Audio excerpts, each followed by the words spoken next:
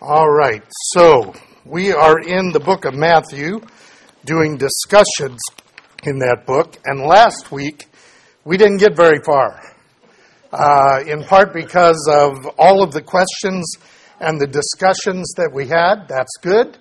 It's not good for the people who are listening to the recordings because all they get is the readings, and there wasn't much read last time. But our focus is on what we're doing. They can always email us if they have questions. What was asked, what was answered, that kind of thing. And it maybe will encourage some to begin to think about these kind of discussions for themselves. So we are beginning with Matthew chapter 6. We are in the Sermon on the Mount. We got through chapter 5. The context there is that, as we were discussing, is Jesus is telling Israel, remember there are no Baptists, no Methodists, no Americans, no French there. This is Jesus speaking to Israel, telling them they are the light of the world and that they are to have a righteousness that exceeds the righteousness of the Pharisees and the scribes. And then he goes into detail about the intent of the commandments and the focus on caring for people and going the extra mile and loving not just those who love you, but your enemy in that context. In other words, he's bringing the Torah and the commandments into full operation. One of the things that's really important, we're seeing this again in several writings of scholars of late that are trying to say that Christians should get rid of the Old Testament. We should ignore the commandments because we're not Israel. That part is true. But then they have a replacement that the gospel has replaced Israel and all the covenants. Jesus said, I didn't come for that purpose. I came to bring them into full operation, because that's what's going to happen in the kingdom. And so we should be focused on that. Now, at the end of chapter 5, in verse 48, Jesus says, therefore you are to be perfect, you are to be complete, as your heavenly Father is perfect. That doesn't end the chapter. It brings him to a new series of issues where he is helping them go beyond just the form of religion. The Bible talks about in the latter days people will have a form of godliness but deny its power. And in other words, there is a facade, this external appearance of religiosity, but no substance behind it. So, we move into chapter 6, and in chapter 6 we begin with verse 1. Beware of practicing your righteousness before men to be noticed by them. Otherwise you have no reward with your Father who is in heaven. So when you give to the poor, do not sound the trumpet in front of you, as the hypocrites do in the synagogues and in the streets, so that they may be honored by men. I tell you, truthfully, they have their reward in full. When you give to the poor, do not let your left hand know what your right hand is doing, so that your giving will be in secret, and your Father who sees what is in secret will reward you. Now I'm going to stop there for a moment, not only to get some water, but I want to mention something about the words here. The word secret doesn't mean secret in the sense of, in the extreme, absolutely nobody is to know what's going on, because Jesus said, let your light so shine before men that they may see your good works and glorify your Father in heaven. So we have to be careful about an extreme here.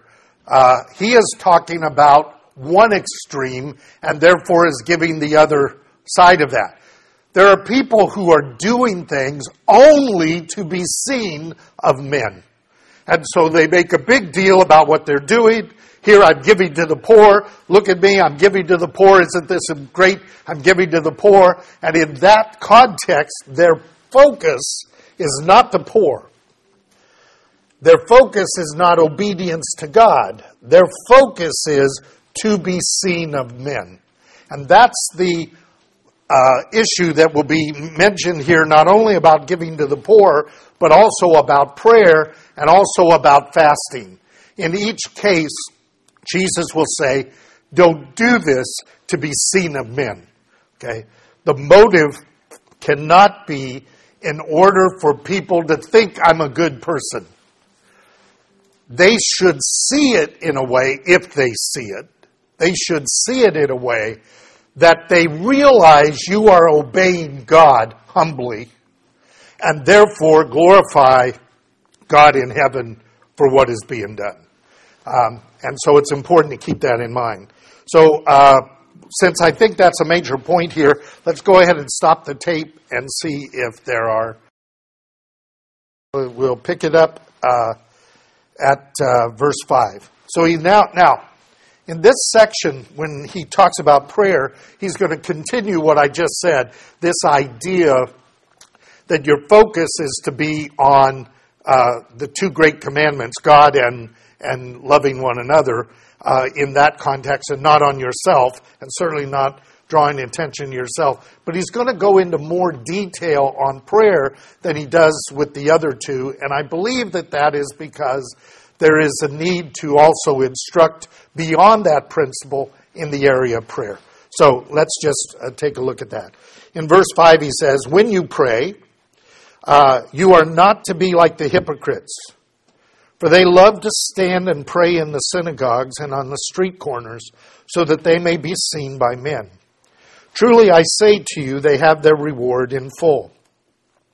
But when you pray, go into your inner room, close your door, and pray to your Father who is in secret, and your Father who sees what is done in secret will reward you. So here we have the same principle that we just talked about. Then he says, and when you are praying, do not use meaningless repetition as the Gentiles do, for they suppose that they will be heard by their many words. So do not be like them, for your Father knows what you have need before you ask. Pray then in this way. Our Father who is in heaven, hallowed be your name. Your kingdom come, your will be done on earth as it is in heaven. Give us this day our daily bread. Forgive us our debts, as we have also forgiven our debtors. And do not lead us into temptation, but deliver us from evil. Now, in many of our Bibles, there's a verse here that's taken from two other passages in the Old Testament to make this prayer a more public prayer. For yours is the kingdom and the power and the glory forever. Now, I want to say something about the prayer before we read a little further.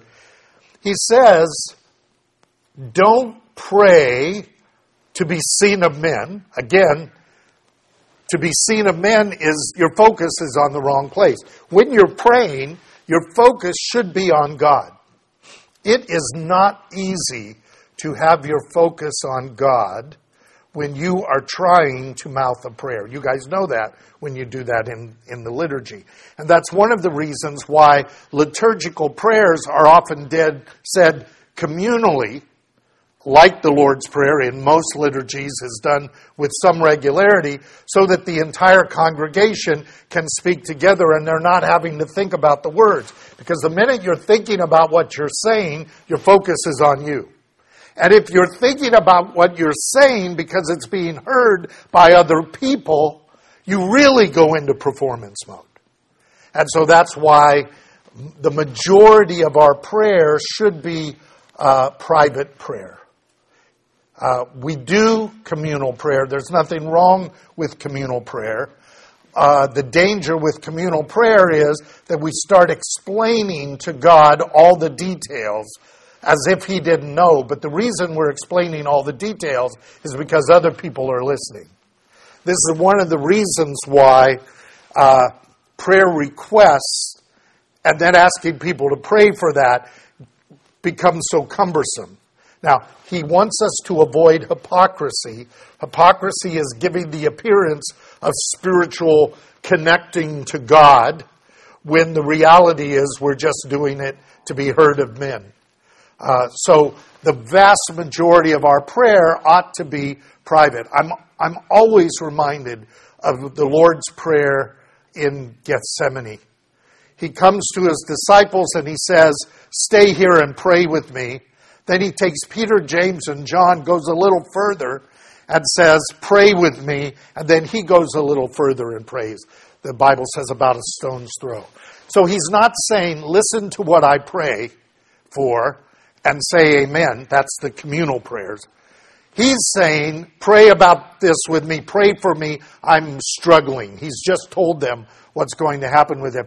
But they're not all holding hands, having a kumbaya moment, praying, right?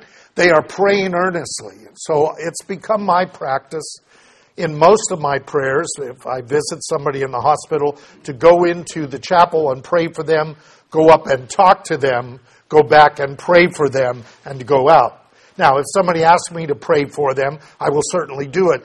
But I believe the majority of our prayer should be where we can focus on God. The other thing is, if I'm praying for you, there may be some things I really want to say to God on your behalf that I don't want you hearing, right? And so the reality is that the private prayer is really what he's focused on. And you don't have to storm heaven with a vocabulary, right? This prayer that he teaches his disciples is relatively simple. It's very quick. It can be said very easily. And we sometimes turn prayer into some massive, time-consuming framework. So I think that's important. So he kind of gives them their public prayer, tells them privately that they should seek God. Now, in verse 14, he says, "For if you forgive others their transgressions, your heavenly Father will also forgive you.